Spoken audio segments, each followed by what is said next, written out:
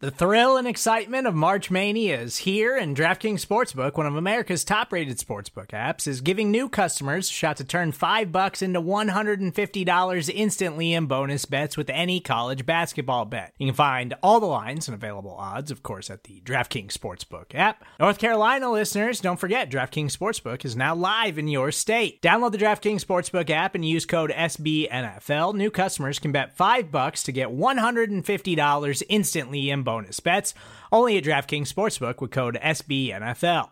The crown is yours. Gambling problem? Call 1-800-GAMBLER, or in West Virginia, visit www.1800gambler.net. In New York, call 8778-HOPE-NY or text HOPE-NY. In Connecticut, help is available for problem gambling. Call 888-789-7777 or visit ccpg.org. Please play responsibly on behalf of Boot Hill Casino and Resort. 21 plus, age varies by jurisdiction. Void in Ontario. Bonus bets expire 168 hours after issuance. See dkng.com/bball for eligibility, deposit restrictions, terms, and responsible gaming resources.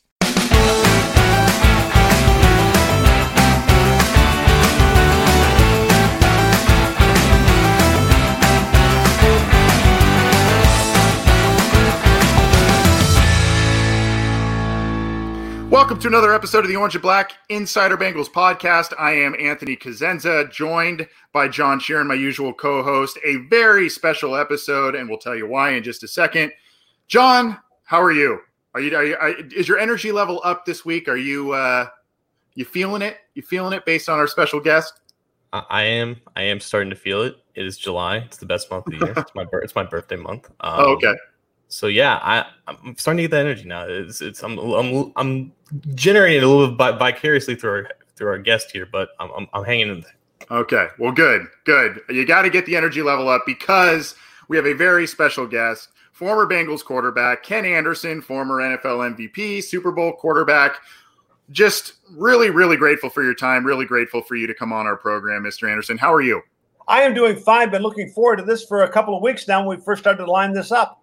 Yeah, we have been also, and you know, we've seen you make appearances on some of our other friends' shows, and we've been envious, we've been excited, and we're grateful to have you on, talk some Bengals, and obviously have you promote the Ken Anderson Alliance Foundation that you've started. We'll talk about that in a few minutes. For those tuning in live, whether it's through the Cincy Jungle Facebook page or our YouTube channel, we are coming at you at a little bit different time, but we do have the donate link in both the chats. So click on that, donate how you can if you haven't already, or if you have already, do it again, donate, because nonprofits are very, very near and dear to this show's heart, and they are in need of assistance. So we'll talk about that in just a minute. Ken, I guess let's kind of start with a little bit of a reflection on your career. There is an interesting parallel with the Bengals in their current state now. They have a new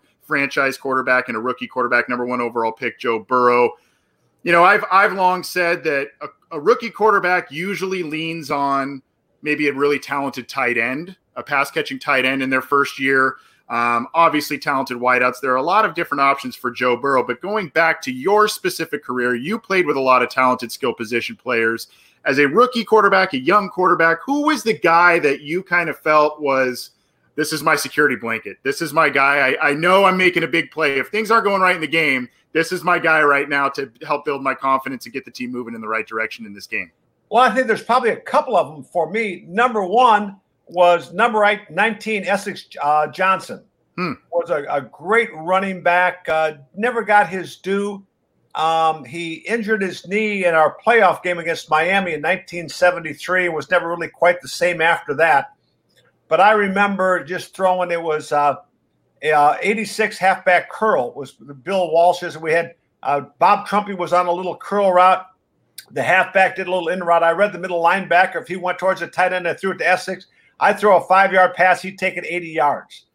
You'd hand off to him on 28 Grace, and he'd go around and follow the guard, and he'd make about 20. So he was just an outstanding running back. And then, of course, I talked about him, Bob Trumpy. You know, I think any quarterback, the safest throws that you can throw are to the tight end who's kind of right in front of you. And I always describe Bob as he was Rob Gronkowski before Gronkowski. You know, he was that guy that was 6'5", and he was the 250-ish kind of guy, which was big at that time for, a tight end. He could block the edge at the line of scrimmage, but he was also fast enough that he was a mismatch for a strong safety or a linebacker.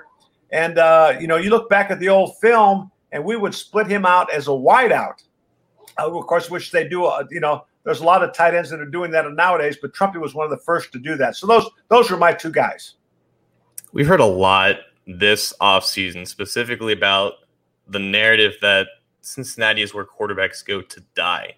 And I think it's interesting that it's the same team that drafted one of the most talented quarterbacks of like the era of the AFL and NFL merger, and Greg Cook, to have him play a year, get injured, and then the very next year draft a guy out of a school that nobody knows of Augustina College in the third round, and then have him have a Hall of Fame caliber career. What was that transition like? Because there have been plenty of Hall of Famers that have gone to small schools and plenty of Hall of Famers that have been drafted outside of the top of the draft. But what was that transition like, going from the middle of nowhere to the team that Paul Brown ran so autocratically?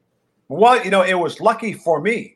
When they talk about the year of the quarterback, if you look back at that draft, number one was Jim Plunkett, who had a pretty good career. Number two was Archie Manning. Number three was Dan Pastorini. The first three picks of the draft from Santa Clara all had very good careers. And then it was Lynn Dickey in the third round. I won in the third round. And then Joe Theismann won after us. So those are six quarterbacks that I'll compare to any draft class that they've had. But in fact, I think it was about a year ago that there was an article on SportsIllustrated.com, and they were talking to all of us about that was really the first year of the quarterback. And Jim Plunkett, it says, I was the lucky one, meaning me, that I got drafted by Cincinnati, that was a stable franchise, with Paul Brown as the owner and the head coach, and Bill Walsh as my offensive coach. And you look at Jim, who went number one to the Patriots, and then he went to the 49ers. He really never had any success till his third team when he went to the Raiders. And Archie has had a great career, but never played on a winning team. Made us a very great life for himself in New Orleans. Is still down there. In fact, I chatted with him, not too long ago. Dan Pastorini kind of bounced around a little bit from, Houston, and then he went, I think, to the Raiders for a little bit.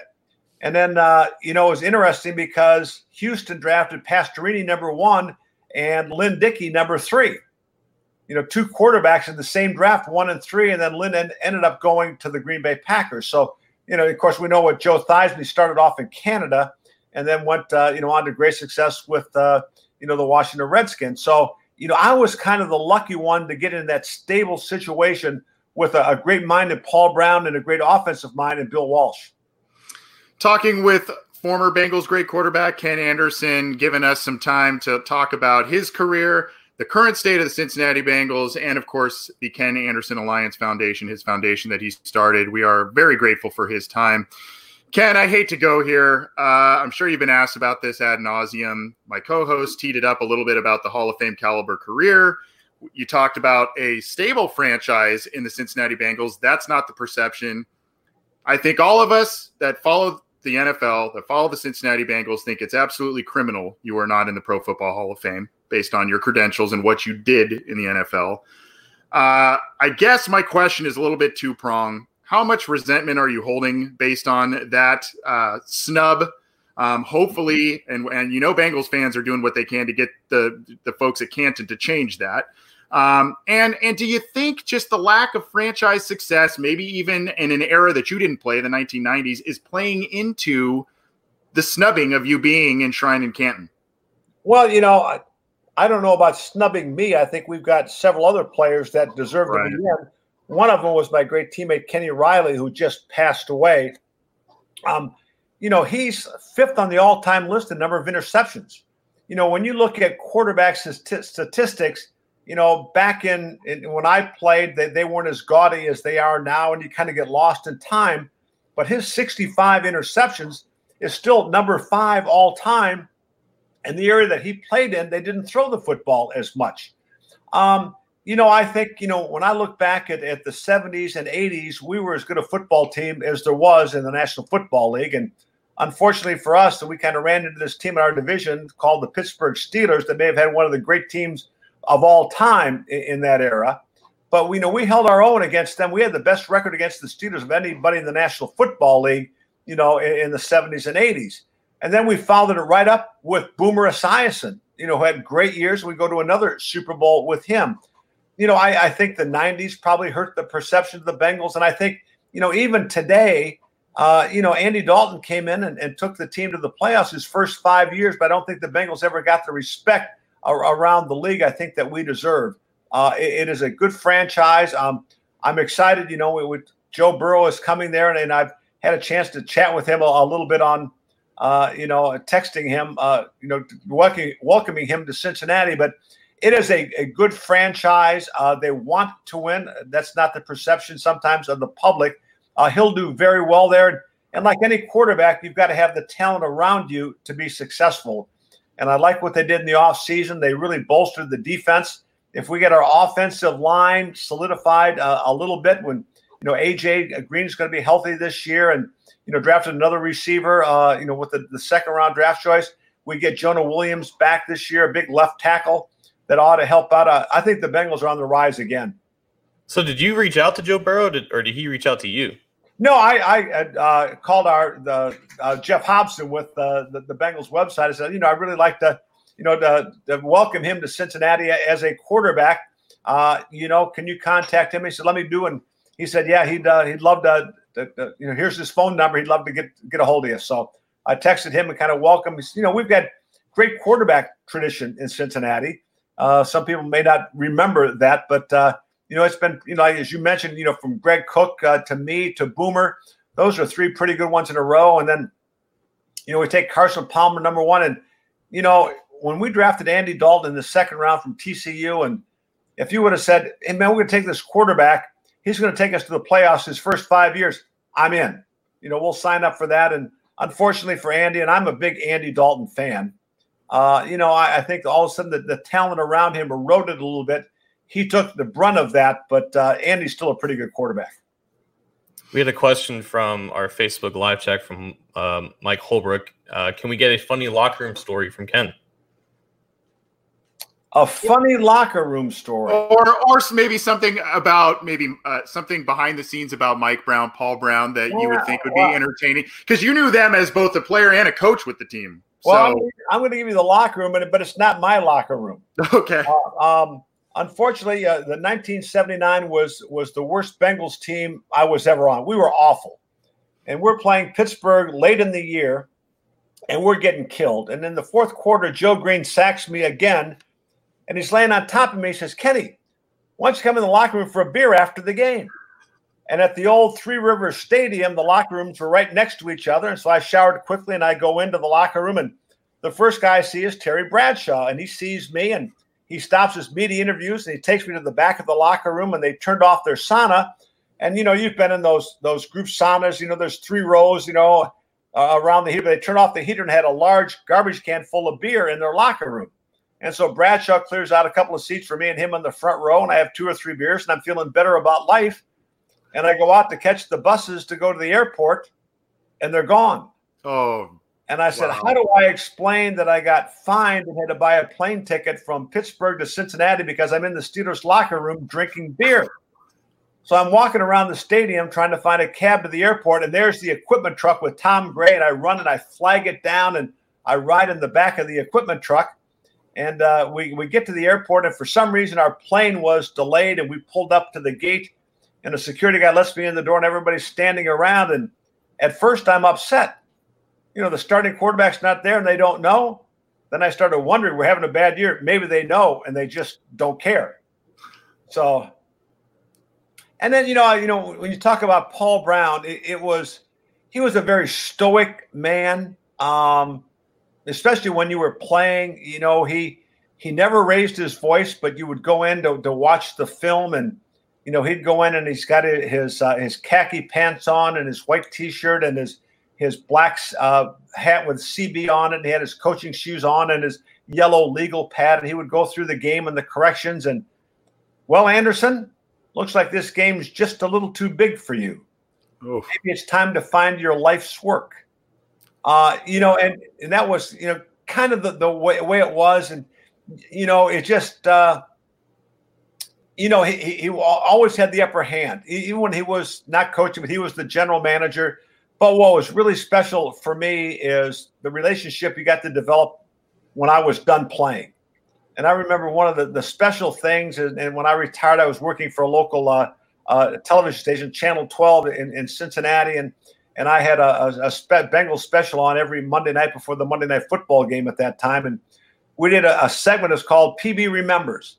And he and I went up to the upper deck of Riverfront Stadium, and we sat in 2 seats. We had a cameraman, and he and I just talked from the start of his career at Massillon High School to Ohio State to the Great Lakes Naval Academy to the Browns to the Bengals, and one of the most entertaining and enchanting times I've ever had. And, he opens up a little bit more to you when you're an ex-player than when you're playing for him. Well, I got to tell you, Ken, those stories are, especially the first one about the Steelers locker room. We've had Solomon Wilcots on this show. We've had Tim McGee on this show. We've had Icky Woods on this show. They've relayed some funny stories about Paul Brown and their experiences. That might take the cake. That one about the beer and the sauna. That's pretty amazing. That would never happen nowadays, I'll tell you that. Probably not. Probably not, especially with how bad that relationship between those two teams is especially deteriorated recently. Kind of transitioning a little bit to a little bit of the current state and kind of, segueing there. You were on the Bengals when a new kind of hotshot coach took over towards the end of your career in Sam Weish, known as an offensive wizard, really innovative guy. He and Boomer paired nicely, once Boomer took over after your illustrious career, and they did a lot of great things. You had some experience with Sam on a number of different levels. Do you see any kind of parallel between Sam Weish, his offensive mind, and what Zach Taylor is trying to do with the Cincinnati Bengals and his supposed offensive prowess? Wow, that's a good one, because I think Zach and Sam had 2 totally different personalities. We know Sam, running across the field when they're playing the Cleveland Browns and people are throwing snowballs. You don't live in Cleveland, you live in Cincinnati. And Sam was kind of, that kind of person. But, I think, from being innovative of what you want to do offensively, I think there are some parallels, there today. Of course, Sam, it was the no huddle offense, and the Bengals nowadays are using a lot of, 11 personnel, 1 tight end, 3 wide receivers, 1 running back, and going to a lot of shotgun and doing that. And really, getting to know Zach a little bit, I think they're doing a great job on offense to put players in a position to be successful. I think that's what Sam did as well. And, Boomer ran that no-huddle offense as well as anybody has ever done in the National Football League. And I don't know if the Bengals, with a rookie quarterback, are going to do too much no-huddle, but I think they're going to have a solid plan. They've got a lot of weapons that they can go to. I think, with Joe Mixon and Giovanni Bernard, they've got a running game, weapons on the outside. And again, for any quarterback, I think it goes to the 5 guys up front. And I look at, the times that I was good in my career and, the mid-'70s when we're going to the playoffs and, when you've got, Johnson and Pat Matson and Howard Fest and Guy Dennis and Rufus Mays and Vernon Holland as an offensive line. And when the offensive line went down, I kind of went down, and all of a sudden we've got Munoz and Montoya and Blair Bush and Lapham and Bujnak and Mike Wilson. Wow, I became a good quarterback again. So I think, unfortunately, a quarterback, you like the weapons on the outside, but your job and your success is determined by the 5 guys up front. I think the Bengals are going to be better in that area up front. And like I say, I'm really anxious to see what Jonah Williams can do this year. He never stepped on the field, even in training camp last year. I think that'll be a big plus for them. And so I think the offensive line, will be an upgrade, and I think there will be success. It's always nice talking to former players who are so informative about the team today, talking with Bengals God, legend, Ken Anderson. You can donate to his organization at kenandersonalliance.org. I wanted to ask another question from our comment section from Sixer Alex, and he wants to know why you think that Paul Brown chose Tiger Johnson over Bill Walsh to succeed him? Because Bill Johnson was more ready to be a head coach than Bill Walsh was. Tiger had been a career assistant in the National Football League after a great playing career with the San Francisco 49ers. And I think, he was the center on the all 50-year team that they had before the latest one. A great offensive line coach, a great NFL coach. And I remember when that happened, as sorry as I was to see Bill leave, I really believed that Paul Brown made the right decision in naming Bill Johnson as the head coach. History proves that maybe that wasn't the best decision, but no, I was firmly behind that decision when it was made back in 1976. Ken, kind of going back to kind of current state of affairs with the Cincinnati Bengals, new quarterback, second-year head coach, young guy. You mentioned the offensive line, kind of question marks and potential optimism. Where should fans' expectations be right now for 2020? I know it's a weird year based on the COVID crisis and everything going on, so who knows what the NFL landscape is going to really look like. But what should fan expectations be for this year and then maybe 21, 22 with this new core, new coaching group kind of maybe getting its feet under them? I think you're going to see marked improvement this year. I'm not predicting, playoffs or anything like that, but I think you're going to see a marked improvement. Excuse me. One of the things, Joe Burrow has won at every level he's been at, whether it's high school, whether it's in college, and I'm sure he's going to win at this level too. He comes in from, is there more of a pressure-packed arena to play in than the Southeastern Conference? I mean, he played in big games every week, and the bright lights never got to him. And one of the things I'm excited about is that I never saw him have a bad game, and sometimes it's hard to evaluate college quarterbacks because sometimes, everybody looks so wide open in college when you're scouting him, but you saw him make NFL-type throws, both in the pocket and outside the pocket. So he's a real bright guy. I'm so impressed with him, with what he's done, from his Heisman Trophy speech to make the lives better in his hometown of Athens and Athens County, and raising money for the food bank to make sure that people are fed there, to his stand on social injustice that he's come out with. He understands his platform. He's a leader. I think the team will follow him. And like I say, he comes in from a big time situation. And like I say, I think every NFL stadium that he plays in is going to be smaller than every college stadium that he played in. So it's not going to be a big adjustment for him. And I think he's going to have a very good year, but let's not put too much pressure on him the first year. Let's let him get his feet wet. But I think you're going to see marked improvement from the Bengals. My last question is very simple. 65% completion percentage in 1974 is insane. Do you look at today's game and think I can complete 95% of my passes? I would love to be playing today. If you remember, and I think it was my 10th year in the league, was 1981. The year we went to the Super Bowl, I was the second leading rusher on the team behind Pete Johnson. So this RPO stuff that they do would have been right up my alley. I was a mobile enough guy to do that. I could make plays out of the pocket. I would have had to learn the shotgun. That's something we didn't really do with Bill Walsh. And, I always liked being under center because, my first step away, I'm seeing what the secondary is doing.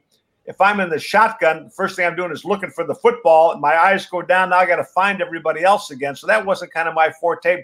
I think I could have handled it, though. Ken, before we get to, because we want to hear about your foundation and we want to know all about that, how to donate, how we can help. And thank you so much for joining us. I know I asked for like 10 or 15 minutes and we've gone way on. So thank you for being here. You're good. I'm having fun. Good.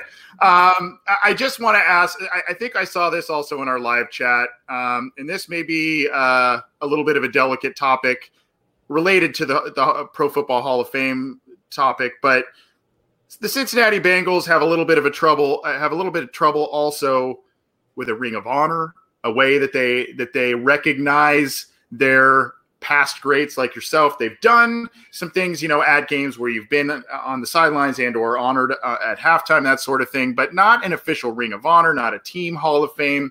Your thoughts on that? Do you think that's forthcoming? Do you hope to see it in the near future? I would hope to see it in the future, and I don't know what the reasons are. I've got a very good relationship with Mike Brown. Whenever I'm in town, except for the last time when nobody could get in the stadium but club personnel. But other than that, we always go up and we chat. And I think, at some point in time, things like that will happen. But I know, the Bengals organization, I'm proud to have been a part of it. I think, in my mind, we've got a great football tradition. We have a great past, and I think we have a great future. So, like I say, I think Kenny Riley deserves more recognition. I think Isaac Curtis, my gosh, you look at the impact that he had on the National Football League in 1973 when he came in. I always said he was Jerry Rice before Jerry Rice. He came in and everybody in the league feared what he could do. The classiest guy, I've ever met. And so I would like to see Isaac get a lot more attention than he gets as well. All class, just as I expected from Ken Anderson joining us on the program. Ken, you founded and you are, I think, still the sitting president of the Ken Anderson Alliance. Tell us, if you would, a little bit about the background as to why this started, why you started it, and the mission of the program. And then we could talk a little bit as to how our listeners can either get involved, donate, all of that. Well, originally we started this, so I guess about 10 years ago that my wife, Christy, and I have a nephew, Drew, that's severely autistic. And we saw what he was going through. And at one point, he was about 18, and then he had, he's now 27, probably has the intellect of a 5 or 6 year old. And he was in a situation in Pedro, Ohio. And he was, 10 cabins, 10 boys, and he was doing well in that environment. And then all of a sudden he aged out at 22 and he had to go into some group homes that was not as successful. And so we had this idea of a community where he could live in and be successful, to live life to the fullest capabilities to him. And so we started the Ken Anderson Foundation. And about 4 or 5 years ago, we merged. I got a call from Mayor Cranley. And he had been very supportive of our efforts. And he said, there's another group, Lighthouse Landing, that's trying to do the same thing that you're doing. And they were basically a group of Down syndrome's parents. And so we met and we had synergy and we merged together. And we've made great strides in the last 4 years. And, what we're trying to do is create live, work, and engage opportunities for adults with developmental disabilities. Right now, before the virus hit, we had over 20 engage programs a month that serviced about 220 adults, going out to a movie, going to a Reds game, a Cyclones game, going to the mall, going to play video games, to get them out engaged in the community. A very successful, things that we were doing. And we had some great people that behind that from our foundation. And now we have to do it all virtually. And which is very difficult. From a work standpoint, we have an aquaponics venture up and running on the west side of town, O2, where we were raising, growing lettuce indoors. And we employ about 8 or 10 adults there, which is a real job, real wages. Well, now, unfortunately, a lot of the restaurants have been closed. They can't do as much. So we're selling that curbside now. So you can find out about this. But I think the exciting thing is that we're working to build an inclusive community out in Springfield Township, that we've got the property, it's purchased, the zoning is approved. We've got a few more steps to take, but hopefully within the next year, we're breaking ground on that, where they can live, our people can live in a safe environment. And like I say, my goal is to have our nephew live his life to the fullest that he can. Well, we hope to definitely see that. I know you were on a good friend of our show, Bengal Jim, recently. I actually had the pleasure of being on his show a few weeks back as well. Great guy. And I know they raised quite a bit of money for your foundation. I am doing a rally cry for our listeners listening to this episode to donate. I've put the link in the live chats for both the YouTube and in the YouTube and Cincy Jungle Facebook channels. So click on that link, donate how you can. Anything else you want to tell us about the organization and how to get involved, where the donations go, anything else that we should know? Well, I think, all the money that is raised, goes to the foundation. And, now's a tough time. I know we had planned, one of our big fundraisers. We were going to have this spring is 2 years ago. We had legends past and present down at the stadium with Andy Dalton. He brought some of the current players. I had some of the former players. A great night. And we both raised about $50,000 for Andy's foundation and for mine. This year was going to be even bigger and better than ever. It was our Super Bowl legends. Boomer was coming in. We're going to have guys from his Super Bowl team, guys from my Super Bowl team. Of course, that had to be canceled because of the pandemic. Mm-hmm. One of our big things in the fall is our stadium stride, where, we walk the Bengals stadium. We go down the field. We have different obstacles for people down on there. But all of a sudden, now with the rules of the NFL, we're not going to be able to do that because we can't get on the field per NFL regulations. So we're going to have our fall legends. We hope, in October.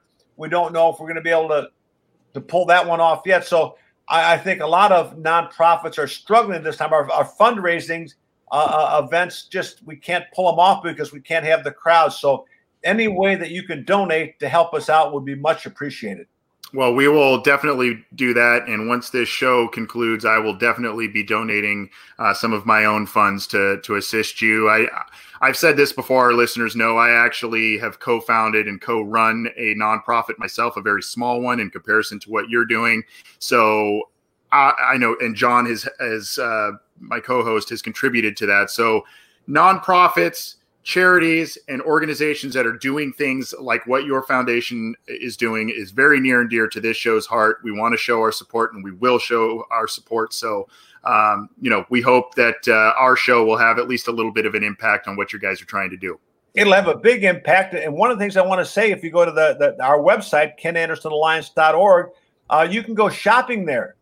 That if you would like an autographed Ken Anderson jersey, you can purchase that online at our website. If you want Ken Anderson Alliance gear that we have, that's available as well. So you can actually go ahead and donate and get something out of it as well. That's awesome. Well, I've put the link in the live chats. We will do that also on the post after the show on cincyjungle.com. Ken, thank you so much. You've doubled the amount of time we requested. I can't even say thank you enough. We will do what we can to help grow what your organization is trying to do. And I think it's a really great cause. So thank you so much for your time. Thanks for coming on this program. We would love to have you back. If you have another event or you need a future fundraising for your organization, we would love to have you back and talk some more Bengals, obviously, but we would love to keep helping you out how we can. Well, I hope you'll call me back. You've got my number now. I do. When the football season comes, let's do this again because we'll see. I think it's going to be a good year for the Bengals. Let's just hope we play football. I know. Yeah, I know. That's the hope. Fingers crossed. Thank you, Mr. Anderson. Appreciate it. We'll have you back on soon. Thank you, guys. I really appreciate it. Thank you. That is Ken Anderson, former Bengals quarterback, former Bengals great. That was amazing. John, that was one of the best interviews I think we can say we've ever had on this program. And we have had quite a few. Anthony Munoz, Ickey Woods, Tim McGee, and Ken Anderson gave us double the amount of time, if maybe even more than double the amount of time that we had requested. So do us a favor. If you're listening to the show live, if you are listening after the fact, donate.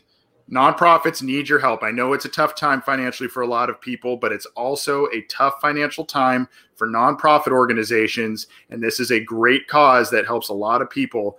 Donate. And I will be doing so after the fact. And I really hope that we can really make a large, sizable donation as a program, John. That was awesome.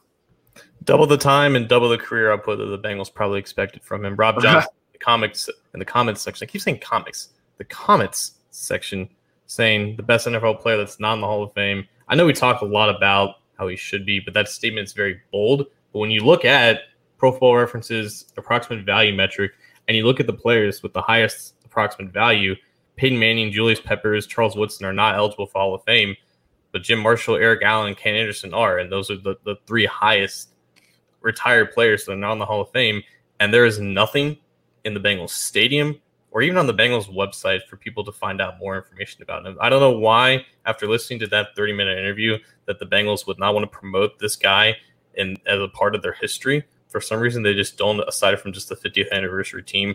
But even my generation knows little to nothing about him. I explained to all my friends who are even remotely interested in the greatest quarterbacks of all time that we don't know about.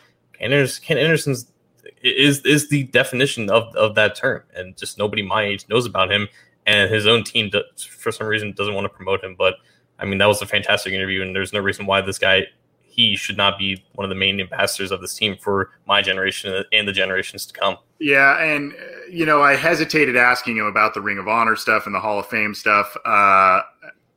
Pure class, as expected from him, in terms of how he answered it. He talked about the greatness of others around him. I mean, that's just the kind of guy Ken Anderson is. But like you said, the numbers, especially for that era of football, do not lie. There were some ebbs and flows to his career and his production that was in part of his play, but also in part of what was going on with the team. But I mean, NFL MVP, All-Pro. I mean, the list goes on and on. Even if you dive a little deeper into certain metrics, they're there. I mean, the answer's there, and he deserves to be in the Hall of Fame. So hopefully the folks at Canton and the Pro Football Writers of America finally do the right thing and getting him into Canton. Support for this show comes from Sylvan Learning. As a parent, you want your child to have every opportunity, but giving them the tools they need to tackle every challenge, that takes a team. Now more than ever, educational support tailored exactly to what your child needs can make all the difference. That's why parents have trusted Sylvan Learning for 45 years as the ultimate teammate in their child's educational journey, instilling in them a love for learning and a passion for reaching the next level. And Sylvan's Insight Assessment can identify gaps in learning and areas that could be of concern for your child. It's a 360-degree view into your child's learning that you can't find anywhere else, and helps ensure that your child didn't miss something in school that might put them at a disadvantage in the future. And right now, it's the best price of the year at $29. Go to sylvan29.com to learn more and get your child's assessment for only $29. That's SYLVAN29.com. Hey, it's Kaylee Cuoco for Priceline. Ready to go to your happy place for a happy price? Well, why didn't you say so? Just download the Priceline app right now and save up to 60% on hotels. So whether it's Cousin Kevin's Kazoo Concert in Kansas City, go Kevin, or Becky's Bachelorette Bash in Bermuda, you never have to miss a trip ever again. So download the Priceline app today. Your savings are waiting.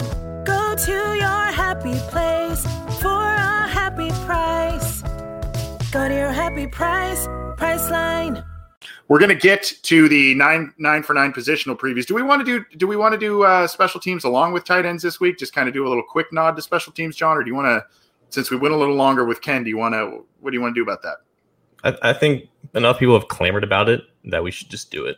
Okay. Well, we'll get and now a double dose. Okay. Well, we'll get there in just a second. You can take the reins on that one, my friend, as you have with that great series. Before you do, just got to remind everybody, you can get this show on iTunes, Stitcher, Spotify, Google Play, Megaphone, iHeartRadio. It's also on YouTube. All of our stuff is on CincyJungle.com. So go get the program how you can. Go donate to the Ken Anderson Alliance. Please, please, please donate. And hopefully we make a big impact for him. And our thanks to Ken Anderson for joining us on the program this week. Ken Anderson talked about Bob Trumpy as one of his favorite targets. Bob Trumpy played tight end, and tight end is the last position that we were scheduled to talk about for the 9 for 9 series. But we're going to make it a 10 for 10 and talk about special teams afterwards. But first, let's talk about the tight ends. We kind of saved this one for last because, honestly, it's just not that many interesting things to talk about. And the position group is one of the weakest on the teams, believe it or not. Last year was a gigantic struggle for this group. for the guys staying healthy, for the guys making an impact, and an offense that just rarely even utilized the tight end. The Bengals were, I believe, the team with the highest usage of 11 personnel, which is having only one tight end on the field. And for whatever reason, this team felt inclined to take a tight end in the second round of last year's draft, and a tight end that not a lot of people expected to go that early in the draft in Drew Sample. But I think Drew Sample is where the conversation probably has to start, because we know that CJ Uzomah is still the starter on the depth chart. But it's the biggest question in terms of just what happens to Sample. What is his progression? What is his development going to be like? What is his role in this offense going to be like? So, Anthony, do you foresee the Bengals trying to juice the most out of Drew Sample as they possibly can? Or is it just time to accept the fact that he's just a one-dimensional type of player and just utilize him to his perceived best strength, which is that of run blocking? This may be a bit of an exaggeration in some people's eyes, but I actually think Drew Sample and his second-year progression, regression, stasis, whatever, is a big factor into where this offense and where this team's success will go, because you don't know, you think AJ Green is going to be finally healthy and all of that. The recent track record shows otherwise. Same thing with John Ross. Tyler Boyd has been very productive the past couple of years. He's been nicked up here and there. You've got a rookie quarterback. He needs another outlet. He needs a guy maybe that won't command a lot of defensive attention, but can still move the sticks and all of that. I think he's a big factor into what this offense can be, what this team can do.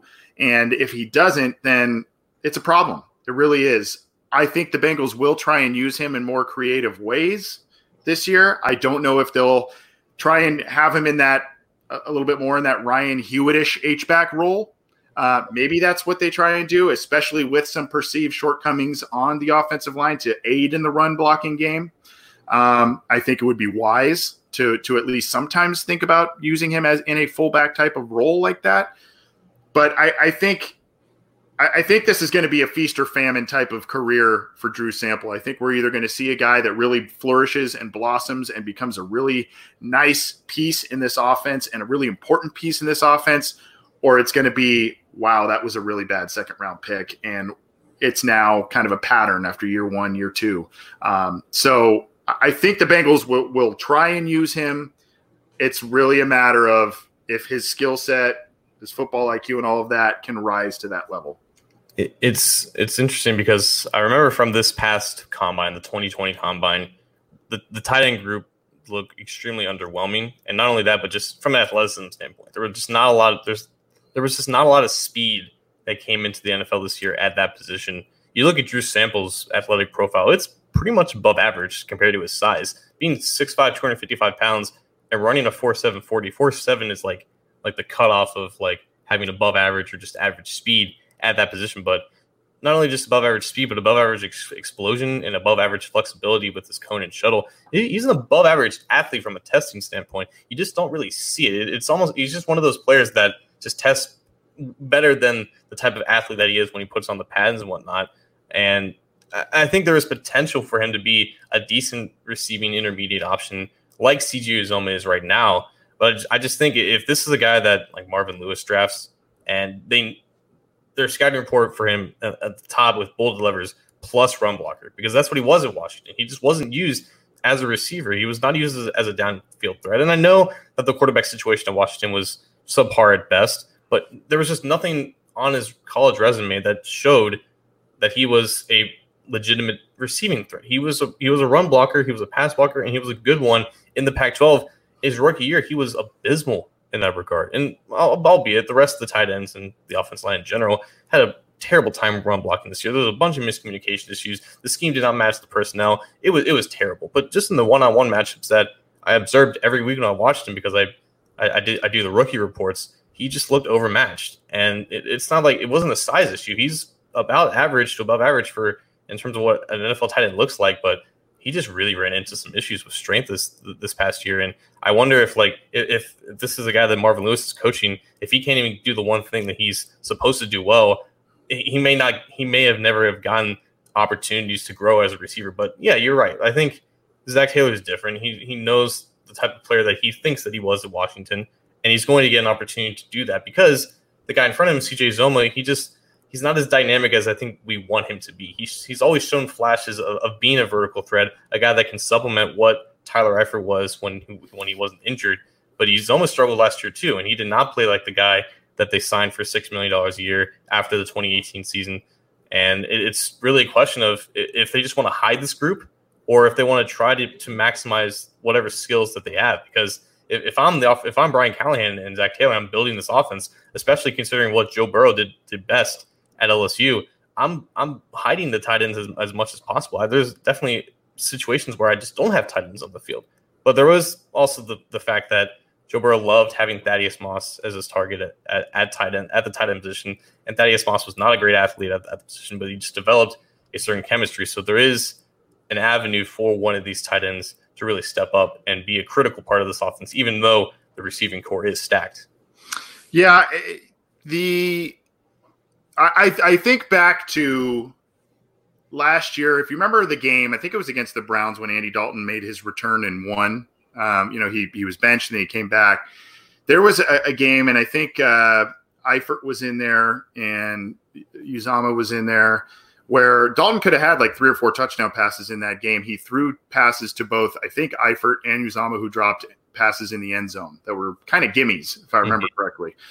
And that kind of sticks with me, especially now that the Bengals have decided to move on from Eifert and stick with Uzomah, because it just was that, and granted, it's just one play, it happens, but is that indicative of, just a little bit of a microcosm of unrealized potential that's never going to be there with CJ Uzomah? They drafted him. He was a raw guy, barely played. He didn't even have a position coach at Auburn when they drafted him. Real raw, obviously the athleticism, the size, and all of that's there. You mentioned the flashes. And is it always just going to be this with him? Or if you give him the increased workload, which we have seen him get because Eifert has been out, is he ever going to rise to being a pretty good to really good tight end? I don't know. He is making some decent money for the production that he has had in his career, but there are just some things in his career that stick out where you go, I just take that next step. Take that next step in your career, and I wonder if that's ever going to be there. And I wonder what is the future plan for this position group, because looking back, it seems like Uzomah was just a signing that they made because they could, because he was affordable, and he upped his value a little bit because of the 2018 season that he had 439 receiving yards, 3 touchdowns on 43 receptions. He's probably not eclipsing those marks, and those are very similar numbers to like the average Jermaine Gresham year. Jermaine Gresham was also a high effort blocker who was a better athlete in shorts than he was when the pads came on. And that was always an issue of just awkwardness. I don't think that's the thing with Uzomah. But Uzomah's developed into a leader in the locker room, a guy that is an elder who's established, and young guys kind of look on him. He's got a great relationship with Giovanni Bernard, who I think share that type of leadership, an older brother type of role. But I look at the sample pick and I'm thinking, okay, there's no way they take a guy this high without having some type of a future plan for him.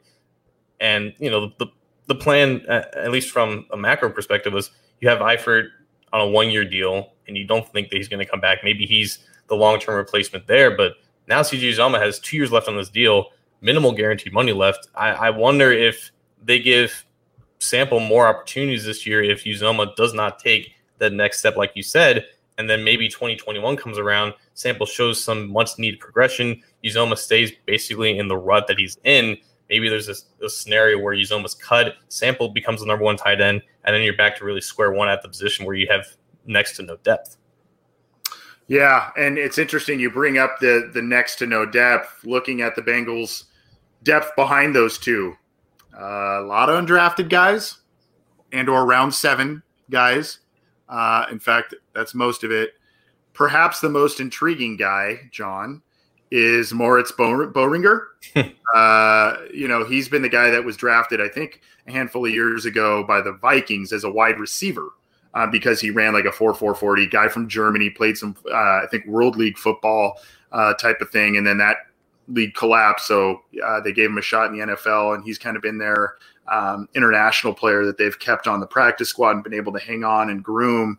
but you've got Moritz Boehringer, Ethan Carter, Jordan Franks, Mason Schreck, and Mitchell Wilcox. Now, Wilcox is the kid that I think if you remember when we looked back at the draft, John, I said that was my guy that I think could make a play for making the final roster. And I said that because of all the names I just listed, right? Boehringer, Carter, Franks, Schreck, and then Wilcox himself there. So not a lot of toys in the cupboard, so to speak. Right. And on Facebook, Michael Jordan is saying if you don't have one of the main tight ends in the league, then the tight end position is completely positionless.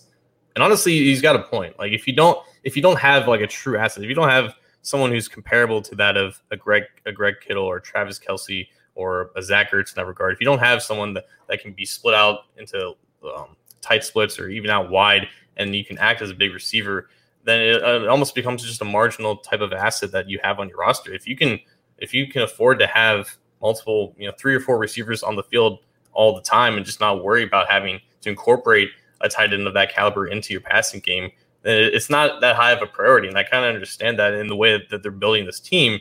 It's just a matter of if that's the plan or if it's not, because people are still on this train of having Auden Tate convert to a tight end. Auden Tate would still be slow as a tight end. Like he got a little bit faster, but he's not going to be breaking, the 4.6 boundary barrier even at this point. He's not stacking cornerbacks like some of the more athletic tight ends that you have. He's just a big possession receiver. And if you make him a tight end, if you make him do more things he's not comfortable doing, that's just going to minimize his value. But again, looking at the bottom of the depth chart, I actually remember Moritz Boehringer was on a German podcast or some type of a European football podcast, and he basically flat out admitted that he was essentially he's on the team to be just like a ball boy, just someone that just takes up space. And it's I guess it's typical Mike Brown to just have a guy that you can have as just an extra body because of some type of a loophole. But I don't know how much longer he's available to be in the NFL and on the Bengals, but I think he's just around for whatever expiration date that is. You mentioned Ethan Carter, who's probably the favorite to be the third tight end just because Darren Simmons is still the special teams coordinator here, and Carter now becomes one of his more prominent players in special teams, and that's why he made the team as the fourth tight end last year. I believe Mason Schreck was the other tight end to make it, and I'm surprised he stuck around this long because, being a seventh-round player that had to struggle through injuries and just not being able to see the field, he's still fairly athletic, and I think that's an asset relative compared to what the rest of this position group is. So this really is Mason Schreck's make it or break it year. But even if he does make it, it's not like he's going to see this immense opportunity. And the guy you mentioned, Mitchell Wilcox, I know next to nothing about him. But if any of these guys can surprise as like a vertical threat, they're going to see however much of preseason that the NFL is going to play this year. And it may convince them to go to 4 tight ends, but I think we're just seeing the 3 that we previously mentioned. Yeah, it's what you said about Boehringer is interesting. I hadn't heard about him being on that podcast and saying that, you can say, yeah, Mike Brown likes to find a loophole somehow. That is true. But I also think Mike Brown has shown a track record of trying to take on projects and have his coaches take on projects and try and mine whatever they can out of them. Remember Jason Shirley, how he swapped back from defensive line to offensive line. Remember he tried to make Chris Harrington, I think he was a Cincinnati kid, UC kid, right? He tried to make him who was kind of an edge rusher to see if he could play tight end. Remember that was a Hard Knocks thing where the coaches were like, what? So there are a number of instances where Mike Brown has used, and maybe Boehringer falls into that. But I think, as we have said with other position groups, John, as we've done these 9 for 9, it's going to come down to beyond Sample and Uzama. It's going to come down to who gives you what on special teams. And I think that's probably going to win the day in terms of who can do what in that on coverage, punt coverage, kickoff coverage, that sort of thing. And speaking of special teams, good segue. Let's just do it. 4 specialists are on the roster right now, and I guess the biggest question is: does Dan Godsill beat out Clark Harris? No, he's not.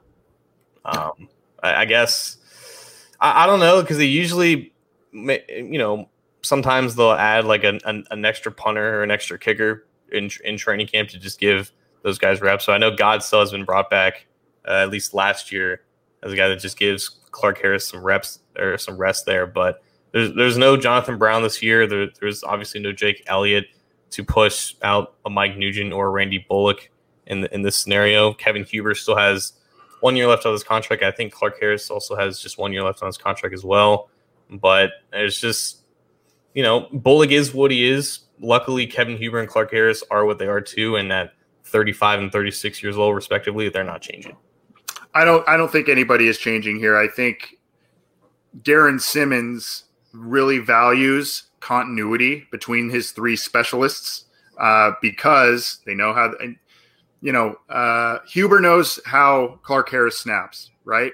Mm-hmm. Bullock knows how Huber holds, right? I mean, it's kind of a, what do you want to call it? An assembly line type of thing, a conveyor belt, and it has to work. It has to work well. Granted, you don't see a lot of, muffed holds or all that kind of stuff at the NFL level, but it happens, and you have to make sure that you build that continuity. So in that respect, I don't see any changes. However, the one kind of, I guess maybe we're kind of creating a talking point a little bit by doing this, but one little caveat: what if Bullock really struggles in limited time in the preseason or at the beginning of the season, and it's costing the team points, it's costing them games? We've seen teams kind of have a short hook with some of these kickers. Bullock actually had a decent year last year, but there are still some concerns about leg strength, particularly when you play in the AFC North in the weather and, all kinds of different elements. So I think if it's just like a can't avoid this type of struggle, maybe that's where the Bengals may have a kicking change. I don't see it happening though. Well, Bullock is also on a 1 year deal too. I think the trio there is only under contract through this year alone. But if they wanted a bigger leg at kicker, they would have gotten one by now. We have clearly established that Randy Bullock cannot consistently kick beyond 50 yards. The fact that he made, I think, a 60-yard field goal against the Dolphins last year was just it was fittingly miraculous compared to the rest of how the rest of that game unfolded, and the fact that he made one in a game where they really shouldn't have won in the first place. But yeah, if they do replace Bullock, it will be because of that. Like, the only reason why they cut Jake Elliott is because he had struggles in the preseason, and they just went with the more consistent, the lesser guy that they knew in Randy Bullock, that they know would give him more accuracy and would sacrifice distance in that regard. But Jake Elliott has carved out obviously a great career with the Eagles. I think he just signed like a multi-year extension with them because he has one of the biggest legs in the game, and that is an asset. That's pretty much more important than just average or above average accuracy inside of 50 yards. To have a weapon, especially for an offense that typically doesn't like to go for it beyond like in between the 45 and 35 yard line, to have a guy that you have confidence in at least getting there, that's an asset that not every team can boast. But it's also a reason why you can find kickers basically anywhere, and especially after the draft. If they have to go get a guy that can just make consistent field goals, they can find one off the street, no problem. Like, they could have survived with Jonathan Brown from Louisville a couple years ago, but they decided just to go with the more consistent one, the guy that they knew. But I mean, there's a reason why it's just not smart to draft kickers, because you can find guys after the draft, you can find guys off the street that can give you marginal seasons based off the guys that who have been in the league for a long time. So if that's the one position that they're struggling in, it's inexcusable at this point to stick with a kicker that consistently misses. And if the Bengals are in a position where they want to hold on to a guy in Bullock who, for some reason, at 30 years old, just decides to have the shanks, which I guess can happen with kickers as they age, then there's no reason why they can't go out and find one who is better. Yeah, and again, we talked about the waiver wire situation and all of that around final cuts.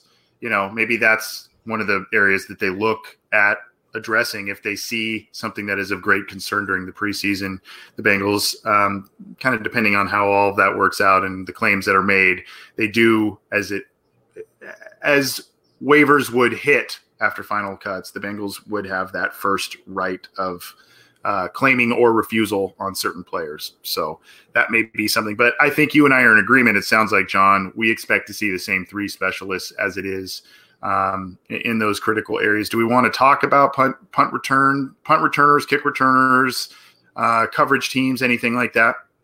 Yeah, I think we touched on it a little bit when covering the positions that those guys play in, but I think right now you're looking at Brandon Wilson as your starting kick returner, Alex Erickson as your starting punt returner, and then Darius Phillips is the guy that'll replace Wilson at times, a kick returner, and maybe the guy to boot out Alex Erickson at punt returner, unless somebody else steps up in training camp that we don't know of. I know Giovanni Bernard typically does some of those reps in training camp, but he's never been a legitimate option at that position. And honestly, at this point, with how loaded the running back position is, the fact that they want to feature Joe Mixon more with the contract that they're going to give him, it may not be the worst thing in the world to get Gio more involved as a punt returner. Although, because he's like 29, 30, he may just put his foot down and say, yeah, I'm not doing that. Right. Yeah. That doesn't seem to be Gio's nature, but maybe, stranger things have happened. And, it's funny how you said Darius Phillips may be kind of the guy who spells the other guys. That's almost what Adam Jones did a couple of years ago, right. When they had Tate and they had some other guys in there, they'd say, hey, we need a spark. Adam, get in there. And he was incredible at returning kicks. He was incredible at returning kicks. It was like every time he touched the ball, it was like, oh my gosh, huge play. It was hilariously frustrating because every time they had Brandon Tate out there, it'd be the same 20-yard return. Right. And then when they had Adam Jones, you're thinking this is going to go at least to the 40-yard line, and it always did. And they just decided just to not do it because they just wanted the safer option. I know. I know. And it goes back to my thinking of, play the guys that give you the best chance to win. You can't worry about injury. You can't worry about that. I mean, you do want to be concerned about that. Obviously, you don't want guys getting hurt just as a general rule, but you have to also play the guys to their specific skill sets and what they give in terms of the best chance to win. We could probably do an entire episode on that. And Marvin Lewis wasn't always the best at doing that, but hopefully Zach Taylor does a better job. Anything else you want to cover before we drop the mic and get out of here, John? No, it's been a productive 9 weeks of the series. I hope to our listeners that we've done a good job of breaking down the entire roster, and I hope it'll all be worth it for a roster worth covering this season, and if the season happens at all. Yep. Very good topic on your part. I think that it spanned well over, the ebbs and flows of the NFL calendar. So thank you, John, for spearheading this. It's been great. And what do you got next for us? Putting you on the spot. I'll let you know next week at 8:28 in the afternoon. Yeah, there you go. I'm playing around, obviously, but good stuff, John. Appreciate it. Let's get on out of here. What do you have for us? It is Canada Day, so happy Canada Day to if we have any listeners up north, a country that is handling this crisis so much better that maybe we should consider playing the NFL in CFL stadiums. CFL stadiums, yeah, that could be an option. I actually don't. I can't really think of much. This has been a very interesting episode. I guess really my mic drop is just to reiterate to donate to the Ken Anderson Alliance Foundation. Thanks to Ken Anderson for coming on to the program. I've said this before, nonprofits need help. They need financial help because of this crisis, the COVID crisis that is going on. They can't throw in-person fundraising events. They can't throw a lot of these golf tournaments and all kinds of different things that they usually do to raise the funds needed to achieve their mission and their goals. So they are relying on people like us, Bengals fans, that have long loved Ken Anderson and what he did on the field as a player and a coach for the team and everything he stands for as a human being and great guy. He needs our help. So please, please, please donate. I've put the link in the live chats, or just go to kenandersonalliance.org and you can hit the donate button there and you can find a way to donate. And he even said, I think if you donate certain amounts of money, I think you can get some pretty cool stuff. Right? Some stuff from him. So that should be an incentive enough. So please help him out how you can. Can't reiterate our gratitude enough for him spending 30 plus minutes with us. It was great having him on. We look forward to having him on again soon. So that's going to do it for us. This is the Orange and Black Insider Bengals podcast. Get it on iTunes, Stitcher, Spotify, Google Play, Megaphone. You can get it on iHeartRadio, our YouTube channel. All of our stuff is on CincyJungle.com, the Cincy Jungle podcast channel. So if you want to listen to the audio slate, the Cincy Jungle podcast channel, you have to search in the audio podcast for Cincy Jungle. Sometimes Orange and Black Insider doesn't necessarily come up because we are one of a small handful of other great SB Nation Bengals podcasts. Orange is the New Black by Ace and Zim. Sorry if I spit when I speak by Daddy-O McDuke and Dr. Hoji Smoji. And Chalk Talk by Matt Minnick is also on there. So get all of our shows. We hope you like ours. We hope you like theirs. Thanks for tuning in. We'll see you next time. I'll see you later, John.